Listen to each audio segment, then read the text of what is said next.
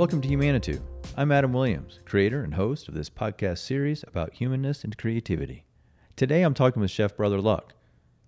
Brother is the owner of 2 restaurants in Colorado Springs, 4 by Brother Luck and Lucky Dumpling. And he's got a new project underway too, even in the heat of the economic and health crises we're all living right now, the Lucky Lounge. Brother has also been a crowd favorite in the celebrity chef universe of the Food Network, where he was a finalist on Chopped, and where he beat Chef Bobby Flay on the network's show, Beat Bobby Flay. You also might recognize him and his work from Bravo's Top Chef, seasons 15 and 16. We talk about some of that Top Chef experience in this conversation, and his being named James Beard Awards semifinalist for Best Chef this year. But if you know this podcast at all, then you know that those highlights are not where we're going to live in this conversation.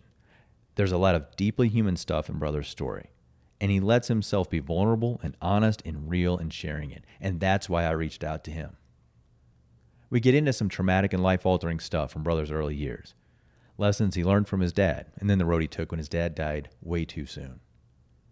We get into mental health and the dark emotional space Brother was in a couple years ago when something, call it divine intervention or whatever it needs to be called, shook him out of it.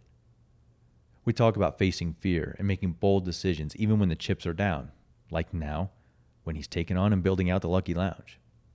We talk about Brother's hashtag, No Luck's Given, and how and why he uses social media and public platforms for good, for community, for inspiration. And we talk about more, of course, always more. Here's my conversation with the talented and the real Chef Brother Luck.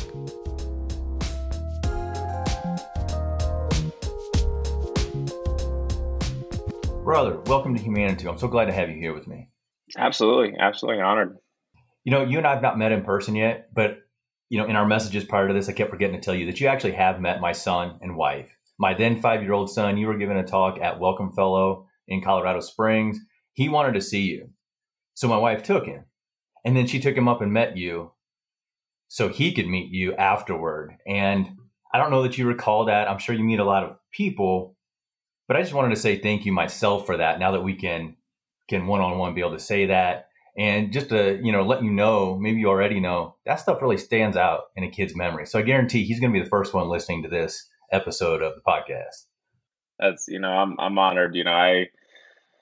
I'm always blown away by the reach and I'm very thankful for the platform that I've been given just because, we take it seriously. I think it's a responsibility and, make sure you're conveying the right messages and hopefully inspiring people.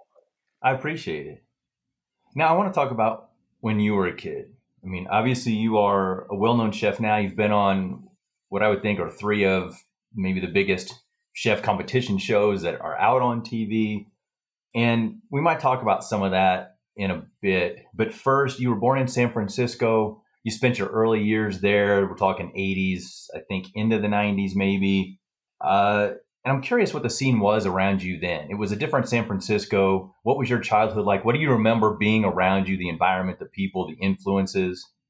Yeah. San Francisco for me growing up in the extremely early 80s was a lot more free. There was a lot more liberal mindset. It was I don't know. It was happiness for me. It was just kind of growing up in an area where you don't know anything's wrong. So everything's just new and everything's exciting. And, walking through Embarcadero BART station or, taking a trolley or being down at the pier or even, being at the Civic Center and seeing the homeless camps back then. I mean, it's just none of it felt like it was, poverty or wrong or it's just what it was. My parents love San Francisco and I love growing up in the Bay Area. It's always going to be home, but it was happiness. And speaking of your parents, you've talked a little bit before about them being performers, right? They were getting out in the world. Can you tell me more about that? I'm curious. I think China was even part of that. I mean, it sounds like a really interesting history that they had. Yeah. My parents were both dancers. So, they traveled around the world performing shows. And, the big part of their time was spent in Asia. So it's one of the reasons why when my mother got pregnant with me, they came back to San Francisco. They were kind of on that path and that flightway, and it's one of the reasons why we grew up in a dominant type of Asian culture. I mean, I went to a Japanese preschool, and we lived right off of Gary Street, so it was just such a big part of growing up because they were still so immersed in that culture. I'm curious about how that might have influenced you with them having, it takes courage to be out there in the world, to dance, to be creative, to perform, to be out in front of people. Those are some things you do in your own ways now, as far as being in front of people and having an influence in that way. How did that maybe get into you? Did you hear the stories growing up where they would talk about these great things so that you knew there was a bigger world out there? You knew that there were things that you were capable of, or, how did that come into your awareness and maybe influence what you do with your life? I don't think it's that I knew that there was this big world that existed. There was a curiosity, but I never was able to really understand it or comprehend it as a child. For me, though, my father always wanted me always to be on television. And he used to put me through modeling classes. He used to put me through acting classes, and I would do these photo shoots, and it was a big part of my childhood for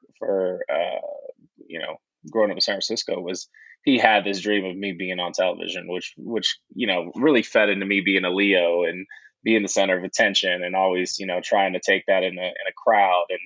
And ironically, you fast forward 30 years later, and I end up on TV, and kind of fulfilling everything that he wanted for me, just in my own way. So it's I always think about that. It's pretty funny. But as far as like traveling the world, I think eventually that's what led me to Japan, is I wanted to understand what was their connection and why they loved Japan so much.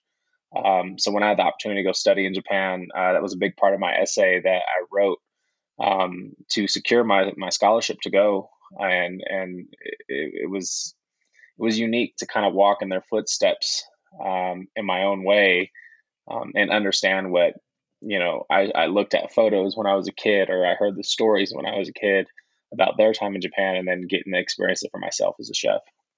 Your dad was Creole, though, right? So he came from, we're saying, Louisiana? Yeah. So my mother's from Louisiana.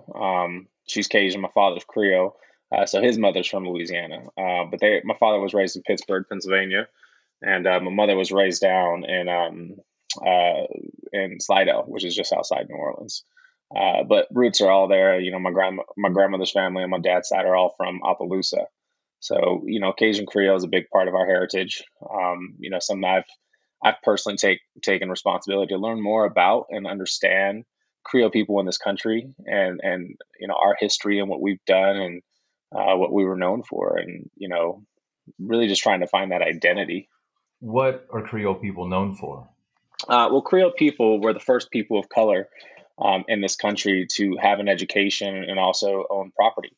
So when you look before the Louisiana Purchase, that was a big deal. They had white skin, but then they had blue eyes, and they had blonde hair, but they were considered black or mulatto. So it was a mixture of Indian and French and African and Spanish. So you had all of these races that were considered to be Creole people, and they spoke a variety of languages. They spoke Spanish, they spoke French, they spoke English. And that was a big part, was they were able to get access to property rights because they weren't really classified.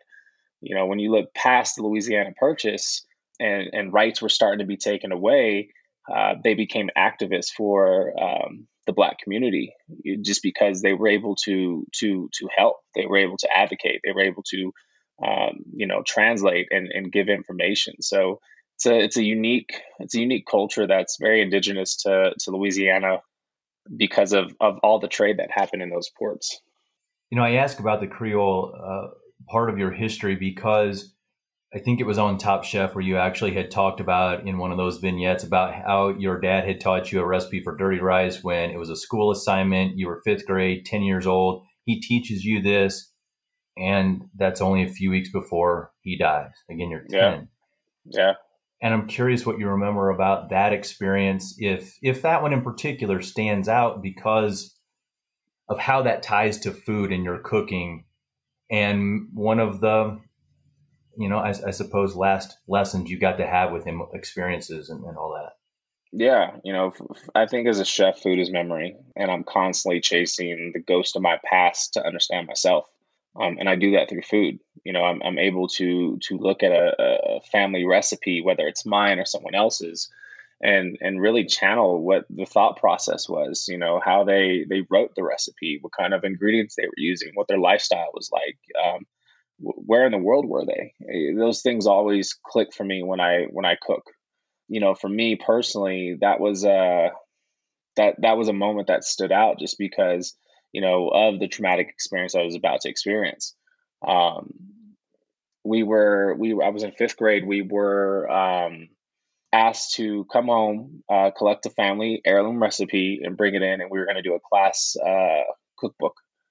And I went home and asked my father. I said, I need a recipe for school, and he gave me dirty rice. And I remember being so embarrassed because it had like chicken liver and gizzards and peppers and onions, and it just didn't sound appealing. And I remember being embarrassed and ashamed of that recipe because everyone else was bringing in like snickerdoodles and these cheesecakes, and there was all kinds of like fun holiday dessert type recipes, and I'm bringing in dirty rice. And I turned in the recipe. We made the cookbook, and then he passed shortly after that, a few weeks after that. And years later, I still have this cookbook.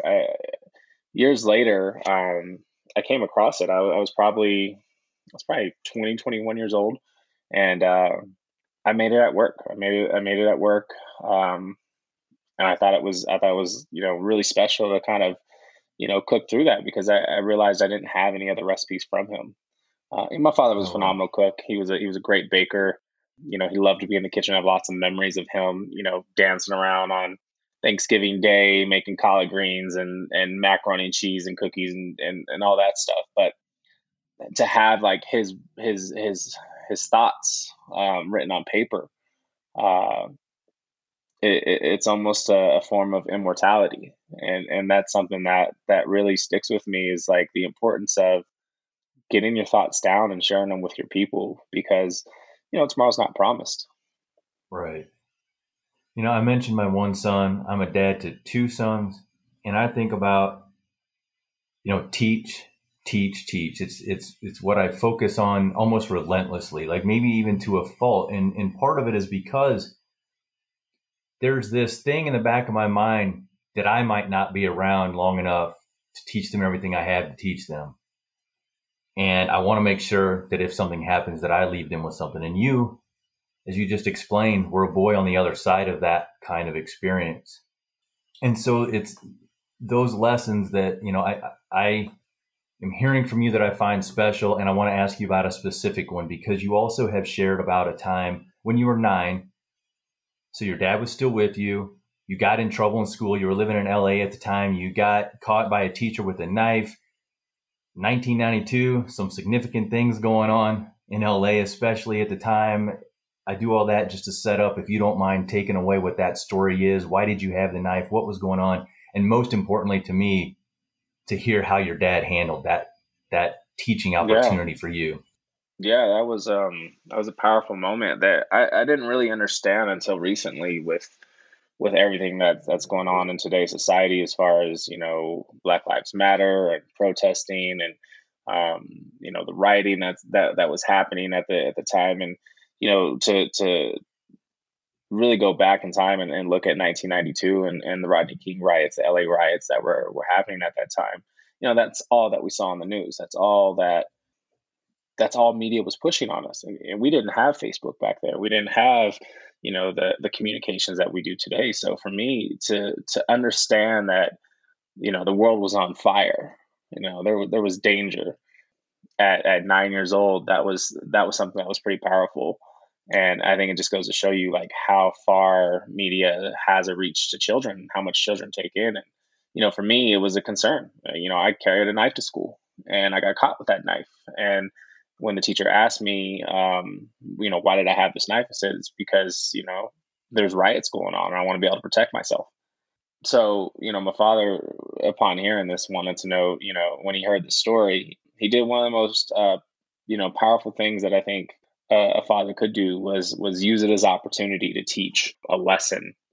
And he took me down to, Watts and South Central, and we cleaned up the riots. Everything had just ended, and there were still fires smoldering, and we swept up businesses that had been burned down. We handed out waters to people on the streets. We served food.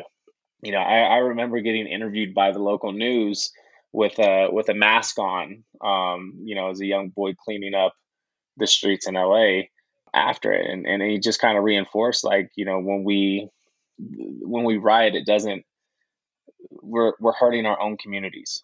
And that was something that was very powerful for me, just because he wanted me to understand, even though your mother's white and your father's black, you have a responsibility to be aware of your heritage and the people who came before you, and know the power of helping your community and being an advocate for your community.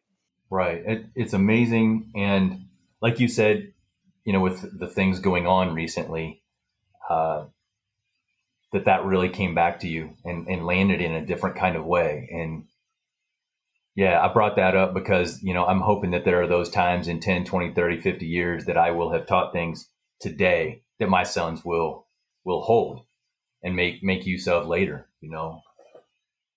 So during your first season on Top Chef, you talked about getting into trouble as a teenager too. So what we just went through there, that wasn't the first time that you encountered some things, but that you were surrounded by gangs and violence and those things. And I'm curious, were you involved in that or just surrounded by it? Or what was the influence, impact of that on your life?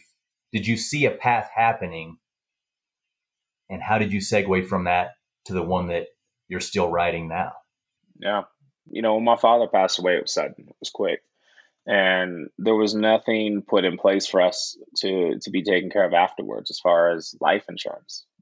So bills are still due. People still want their money. Rent still comes around on the first, and my mother, who was a widow at the time and was going through a tough patch, had this responsibility to raise two young men. It's my brother and myself, and we're 3 years apart. I'm the older brother, and I was 10, he was 7, and she didn't really understand. I mean, I think my mother was probably 30 at the time, maybe 20. No, she was 29 years old.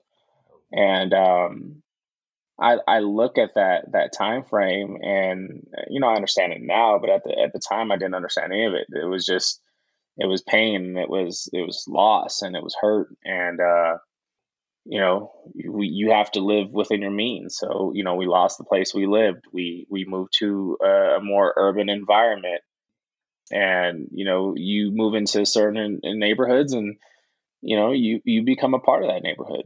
And that neighborhood was not the most safest neighborhood.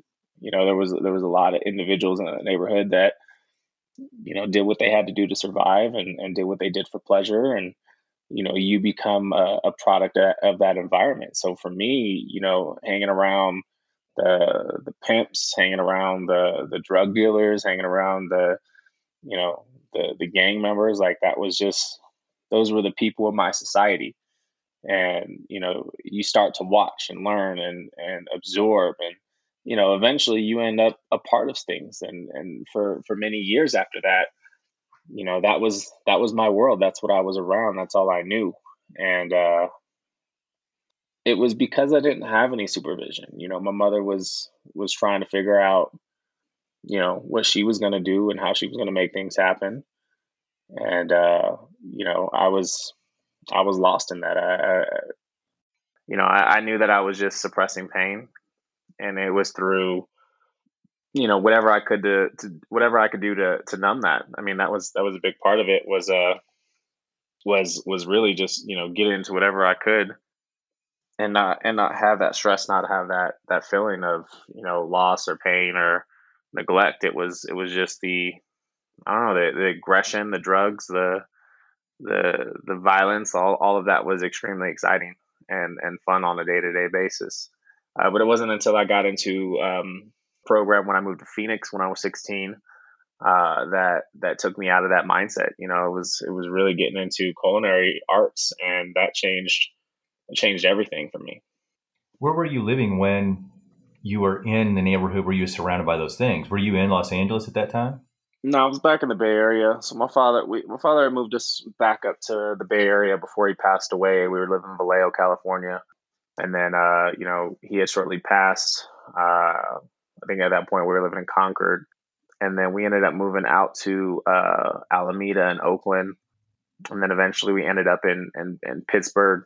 But really all over the Bay Area. I mean, the Bay Area is a big world over there. It's its own world. It's its own mindset with multiple neighborhoods, and we were constantly getting kicked out of wherever we were at because we just didn't know how to behave. And my house was the spot. It was always a spot. It was the kick spot. So it was always where all the homies hung out. No matter where we were at, that was the kick spot. So we got kicked out of a lot of places and moved all around the Bay Area until eventually a good friend of the family, he came to visit. He was living up in Arizona. He came to visit and saw just how crazy we were living, and he put me and my brother on a plane and moved us to Arizona. And my mother eventually followed suit. But yeah, that was the. I feel like the reason that man was on this earth was to get me out of California and to give me a chance. Do you have contact with any of your friends, the people that you were around during those years that now see where you've gone, what you're doing? Yeah, I mean, social media has allowed that connection. But when I was probably 19 years old, I cut off connection to pretty much everyone. I became submerged in my craft, which was cooking, my job, going to school, my relationship at the time, who's now my wife. I built a whole new world, and I always think that when people say you're a product of your environment, you're an example of the people you keep. That's extremely true. Once I cut those people out of my life, I was able to change my trajectory. And it's interesting now to see these people through social media, rebuild relationships, and reminisce. But at the same time, I'm no longer that person that I was. I've gone a completely different direction, and some still live that same mindset and still are in those same worlds, and some have gone on to do great things. I'm very fortunate to be one of those that got out. So when you were a teenager, you did make that transition. You're talking about, I think, vocational school. You went to culinary school. You were working jobs with it. And I'm wondering about the fire or the passion that was in that. What do you think had you so hooked that you were so focused that you would just focus so much on that craft? Yeah, for me, I've thought about that a lot. A lot of people always ask me, like, how'd you find cooking so young? Because I've been in kitchens since I was about 14. I don't think it was I had this like passion to be a chef. I didn't have this passion to end up on television, or for me it was I had really good role models at 16. I had chefs that gave me really good advice, and were positive male role models. And I hadn't had a positive male role model for the last 6 7 years, since my father passed. Everything was always so negative, everything was so violent. So to have these chefs holding me accountable, giving me discipline, setting expectations, giving me direction, complimenting me, these were things that I wasn't used to. So I became very thirsty for that attention, and I performed to get more of that attention. And I realized throughout my entire career, I've literally chased that attention, that that recognition, that positive reinforcement, which has made me great at what I do and has allowed me to climb, the ladder as fast as I have. But it was because I was looking for, that pat on the back, that good job that I didn't have as a adolescent. Well, and now you have a social media following with the things that you do and the influence that now you ripple out to other people. I mean, tens of thousands of followers. You share these Instagram stories and things like where you got suspended as a kid and your dad took you down there to clean it up, things like that. And in this country right now, I'd say we're pretty short on proper leadership. But some of those things are things that you're speaking out on. And I see you as a leader. There's leadership in the things that you're doing, not only in running a kitchen, but beyond.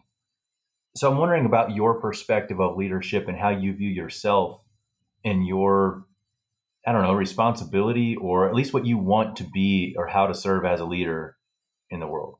Yeah. I enjoy the social media platform that I've been given because it allows me to speak.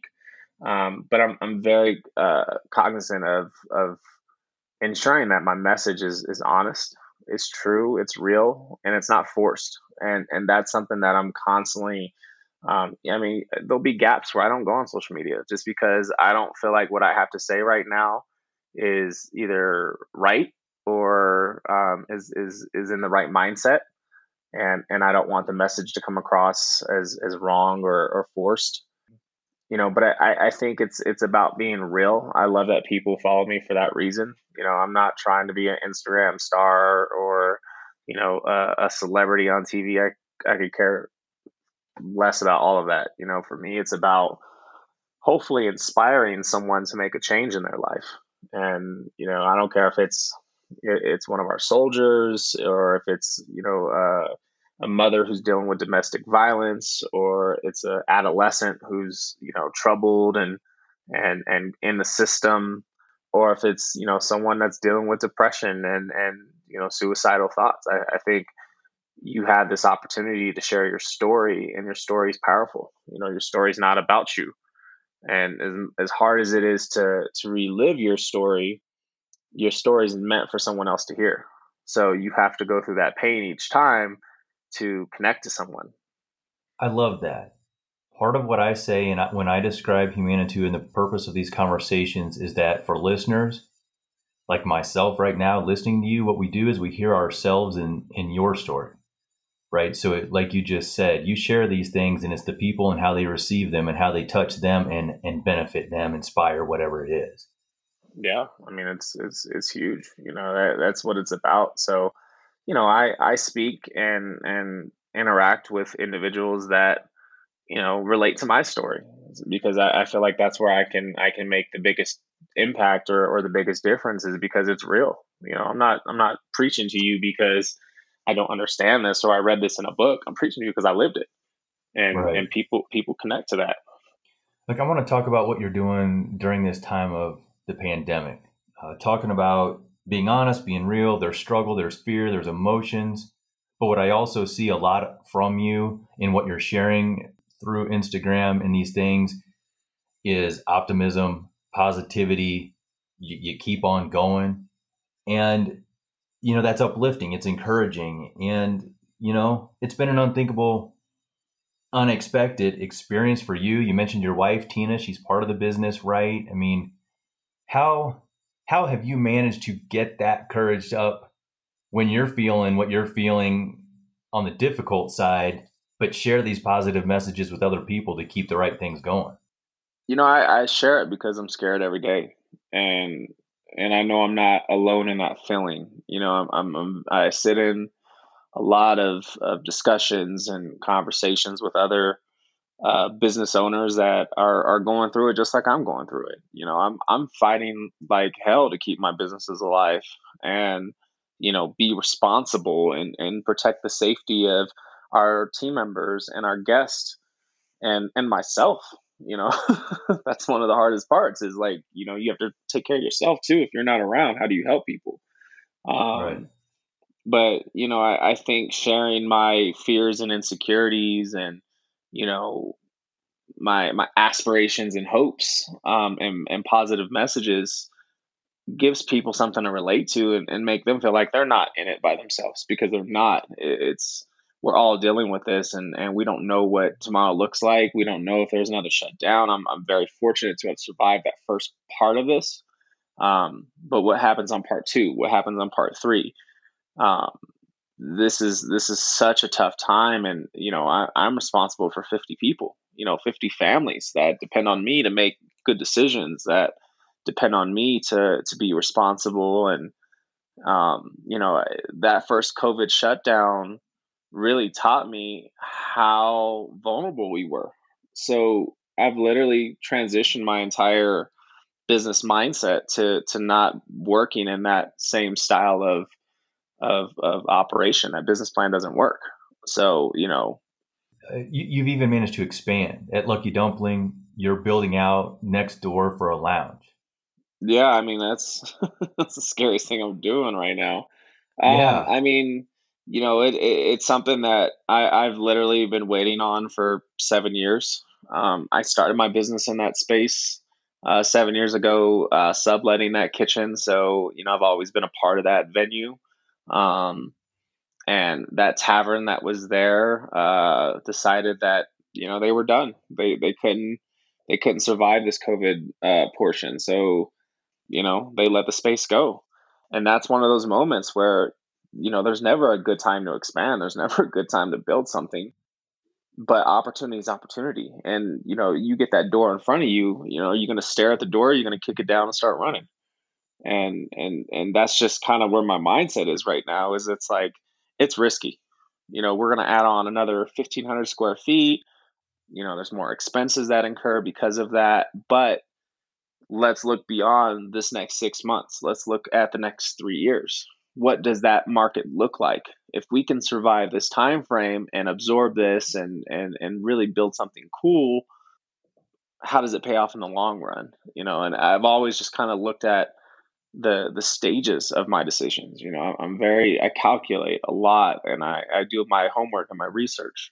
And I don't just jump into projects just on emotion. I jump into them with thought and intention. And when you look at something like Top Chef was a horrible time to go film that show. Yeah. We were opening four. I mean, we spent the last 4 years trying to get to that point of opening a restaurant of that magnitude and that size. And then you want me to leave for 8 weeks and have no communication with my business and know if it's even surviving. Like that was a tough time, but we knew the payoff on the back end was huge. So I kind of look at the expansion of Lucky Dumpling like that right now. Is this is going to create something that's going to be amazing for us in the long term. You're talking about being bold in the face of what could be tremendous fear that would paralyze other people. And that's, I'd wondered about that 8 weeks too. When I watched season 15, when you went on Top Chef, I think you're introducing yourself or something. It's like, just open my business. I'm like, oh my God, how? And I love hearing the story, a little bit of the spirit behind this and the attitude and the willingness to do it thoughtfully, but to do it. Yeah. And that's where a big part of that no luck's given comes from is, it's a conversation I was having with one of my PR people at the time. And that conversation, the term no luck's given came up. And, we really attributed that to like perseverance, courage, and determination. It's not being scared and being paralyzed. Like fear is always going to be there. So you have to learn how to manage the fear. You have to learn how to embrace the fear and utilize the fear, because if fear is not going away, then you have to harness it. You have no option but to confront it, and you don't have the option of flight. You've got to just start to fight and take it on. I want to talk about no luck's given a little bit more. That also pertains to mental health, well-being in that vein, right? Isn't that part of it's a hashtag no luck's given? Mm-hmm. And again, so I brought up Top Chef, and there is a correlation here between some mental health experiences on your part and what happened there for you with that show. And you've even written about it. You published an op-ed article called Why I Choose to Be Vulnerable. It was on the James Beard Foundation's website. And I'll put that in show notes so that on the website for Humanity so that people can find that easily and go read that for themselves. But after you were eliminated from Top Chef 15, I'm gonna read a quote from what you wrote, if you don't mind. You said, "I knew that I was dealing with a serious episode of depression. I struggled with thoughts of suicide because it felt like the only way someone would finally pay attention. I was alone, scared, and cornered by my personal demons." And then, man, I'm getting goosebumps even thinking about this as well. Anthony Bourdain killed himself in his hotel room where he was staying on location to shoot, and that had an impact on you. I'll just get out of the way and let you take it from there, and what all of that means to the bigger picture here, and no luck's given. Yeah. I mean, depression is a real thing.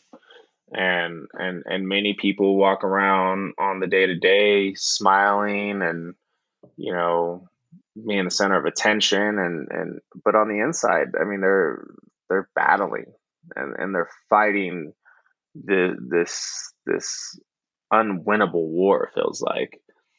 And a lot of it comes back down to your past. You know, have you dealt with the stuff that puts you in that mindset? Have you confronted it, or have you suppressed it?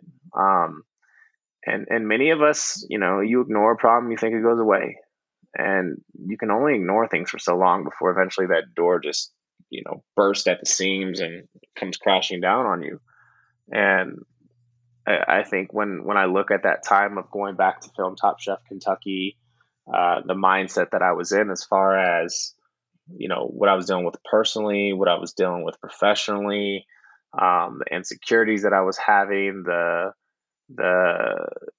was really just starting to get into, you know, therapy sessions and uncovering a lot of that. And I felt like the experience that I went through on Top Chef Kentucky really just triggered a lot of PTSD. And, you know, I think we only think about PTSD when it comes to our soldiers and our veterans who have seen combat. But, you know, we have youth every day that deal with traumatic experiences, whether it's watching someone gunned down in front of you, or it's watching a loved one be abused, or it's being abused yourself, or, you know, extreme scenarios of violence. Like, this is things that happen. These are things that happen every day in our neighborhoods, in our communities, and here in Colorado Springs. And these kids are getting PTSD from it. So for me, that experience in Kentucky really just triggered a lot of that rejection and neglect, and the spiral that it put me in was uncontrollable. And I think being locked in a hotel room by myself, not really having any communication with the outside world, and then being asked to perform without really understanding where my mental state was harsh. And I think sitting in that room by myself, you know, that loneliness is something that is easy to follow. That feeling is easy to just start chasing it. And, you know, you add alcohol into that mix, you know, you can make some mistakes that are going to be everlasting. And, you know, I was in an extremely dark place that night, and that next morning when I woke up, I saw the news of Anthony Bourdain passing away in his own hotel room while filming a show. And that was, I don't know if that was divine intervention or what that was, but that was a moment where I knew I needed to make some changes in my life, and that's why I decided to leave the show at that time, and, you know, not pursue the rest of that season like they asked me to. You've now met a lot of well-known chefs, and I'm wondering if you ever did meet Anthony Bourdain, and or were influenced by his books, or, you know, his work on TV or anything like that. Yeah, I never had the opportunity to meet Anthony Bourdain. I've obviously read his books when I was younger, coming up in the industry. I think Kitchen Confidential was in every cook's hands in 2000. and it was a topic of discussion at every bar and at every every kitchen lineup. But it was a powerful book. I think there was a connection there that a lot of us felt. He really wrote um, extremely well when it came to talking about the dark stuff that happens in restaurants, and he was ahead of his time for that, and that was powerful. But if you look at the storyline of what he was telling you, you look at the mannerisms of the shows that he was on. I think the signs were there, and what he was dealing with internally. I mean, you look at someone like Robin Williams. That's another one that Yeah. no one saw that coming.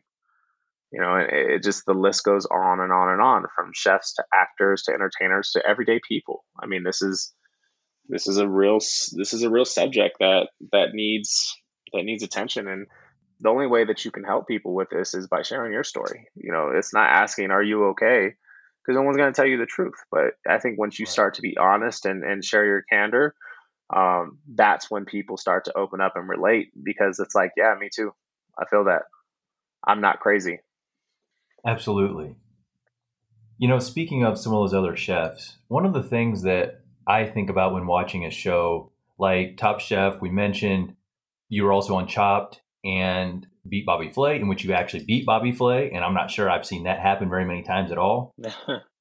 But one of the things that I always kind of wonder about is the relationship building, the mentoring, the community aspect of that behind the scenes that we as viewers don't necessarily get to see a whole lot of. And so, like on those shows, I mean, you've connected now with people like Tom Colicchio, Bobby Flay, Graham Elliott, but then it's also the chefs that were there to compete against you, and you guys live together in those things like, Joe Flam, Tanya Holland, Chris Scott. I've seen you have continued relationships with them and done cooking, special dinners and things. So, what about those off-screen sort of opportunities like friendships and mentoring and collaborations? What do those mean to you in these years since being on TV with Yeah, them? I think you develop bonds with people, especially going through something like Top Chef, because you're living together, and you're forced into a scenario where you have to interact, because that's what the expectation is. You're not allowed a book to sit in a room and read. You're not allowed a radio to hide off and put headphones in. They want you to sit in the kitchen and talk. So Okay. you're forced to bond with these people. Um, and it's a very small glimpse of your lifespan. I mean, you're only talking 2 months, but I'm a firm believer in, like, if I'm always going to be me. I'm always just going to be real, and if you rock with me, you rock with me. If not, it's okay. I'm not thirsty for the attention, or I need the friendship, and I like when things develop naturally. But I know that you have to drop walls as a person in order to build friendships. You cannot build friendships with new people if you constantly have walls up, or you create false perceptions. You keep them at arm's length. They're never going to meet the real you. So, I intentionally dropped some walls as I've become confident in my story and my past, uh, to be able to have these relationships. And a lot of it is because I'm honest, I'm real, and I'm not trying. I'm not looking for anything from you. I'm not. I don't need anything from you. If we you want a friendship, you want somebody to talk to, then we can do that. And a few of the chefs from the show, I've developed that type of relationship, and some from not from the show. I've met chefs on the road, traveling and doing events and parties, and someone like Kat Suji, I have a great friendship with, and him and I have never filmed a show together, but we've done so many events together. We've gotten to know each other, and I called him the other day just to say, how you doing, and I'm here if you need anything. And I think that's something that's really powerful, because there's a lot of fake people in entertainment industry, and egos really start to explode when it comes to celebrity status, and none of that's real. You still have to walk your dog, you still got to take care of your kids, you still got to do the dishes. Like, you're still a regular person. So to not be approachable, I think is pointless. You were named recently, well, a few months ago now, for James Beard as a semifinalist. Yeah, First, that's crazy. congratulations on that. Thank you. But that unfortunately got pushed back because of the pandemic. It was, the winners I think were to be announced in May. Now it's going to be in September, at least as the current plan goes. And I'd have to say that I actually am not sure. I mean, the James Beard honor is something I'm only aware of because of shows like what we're talking about. And as a civilian out here who just enjoys eating the food but doesn't really know anything about what's happening in the kitchen other than what those shows show me, I'm kind of curious, what does that recognition actually mean? Now, whether that means something to you personally and or when you know another chef has received that kind of honor, is there a different respect level? Does it mean something to you within the industry amongst yourselves? Yeah, I think so. I cooked my first James Beard dinner in New York City in 2008, and you fast forward 12 years later to finally receive a nomination is surreal. I think if that doesn't speak to how hard it is to actually receive that acknowledgement, um, that's kind of my journey with it. James Beard Foundation for us, the James Beard Awards, is like the Emmys for everyday person that watches entertainment. It's a huge red carpet event. Everyone from chefs to celebrities to athletes show up to present the awards. And it's a recognition of the best in your industry within here in the States. We don't have Michelin like they do in Europe. We only have it in DC, San Francisco, Chicago. Like it's very limited on what Michelin is here in the States. So for us, James Beard is our Michelin. It's a recognition. It's a accreditation that to receive that kind of accolade is pretty powerful. For me, being on Top Chef is another achievement, but it's not an accolade. I was a good personality for that season to entertain. It wasn't really based on my amazing skill set of what I've accomplished as a professional. It was entertainment.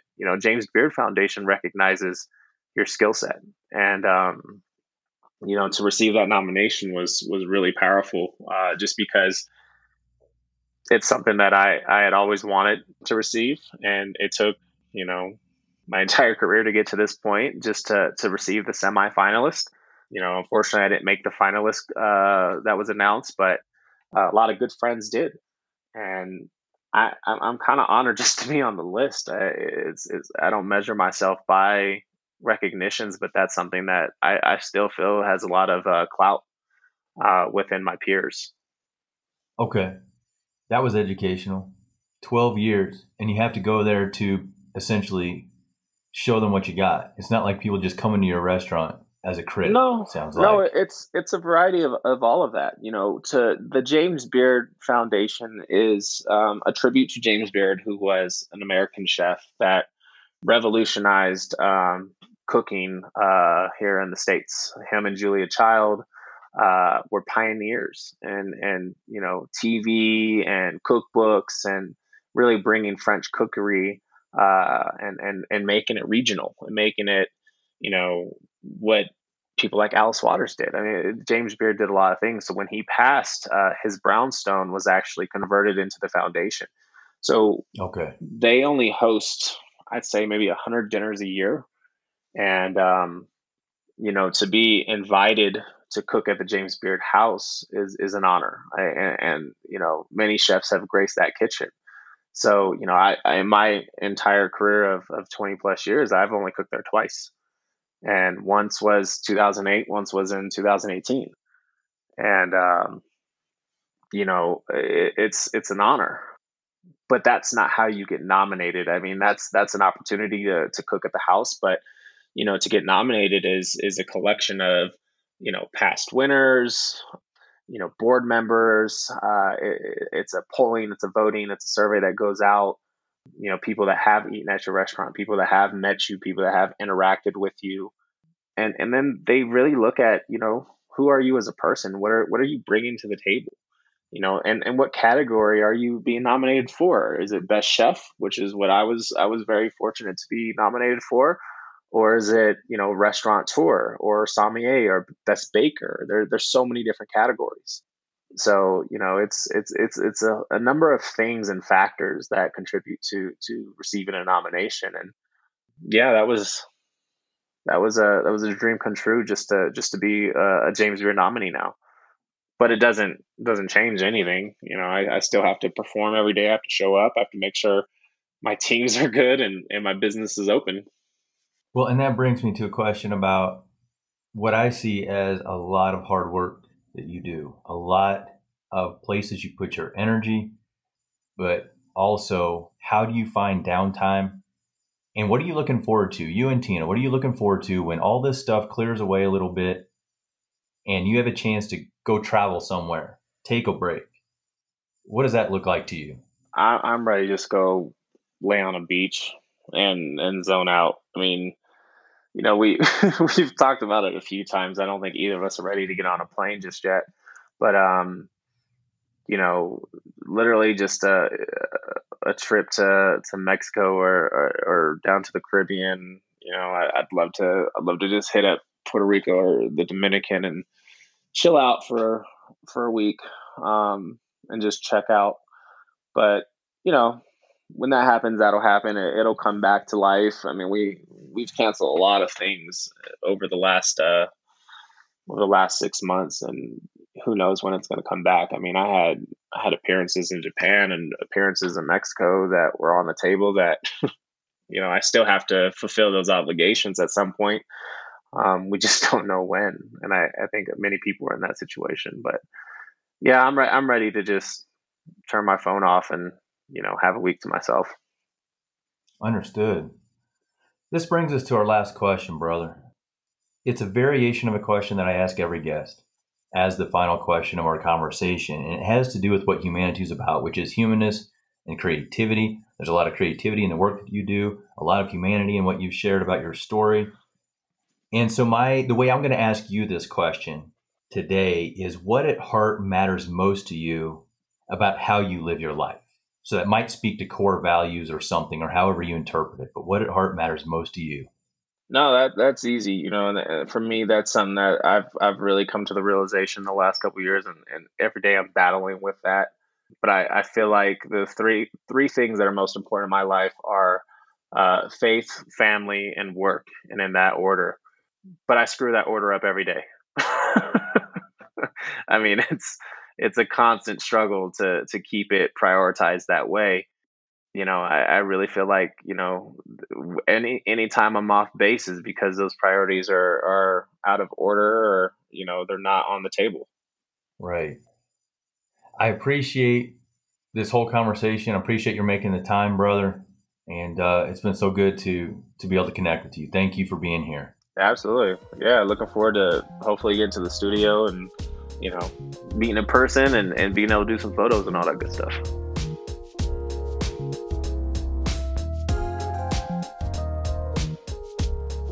That was my conversation with Chef Brother Luck in today's Humanitude conversation of humanness and creativity.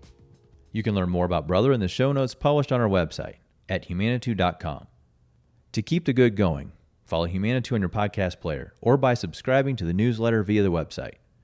We're adding conversations like this one, full of depth and heart and vulnerability, regularly. I also encourage you to post ratings and reviews on Apple Podcasts and iTunes, Stitcher, and wherever else you can, and to share the Humanitude podcast on your social media pages. You can tag us at Humanitude on Instagram. To contribute financial support, even just $1, to give $1 for Humanitude, go to the website, again that's humanitude.com, and you'll see the support link in the navigation menu. Together, we can cultivate a more thoughtful, kind, and creative world. And now, the question I ask you at the end of each episode: how are you living humanness and creativity in your life? I'm Adam Williams, creator and host of the Humanitude podcast. Thanks for being here.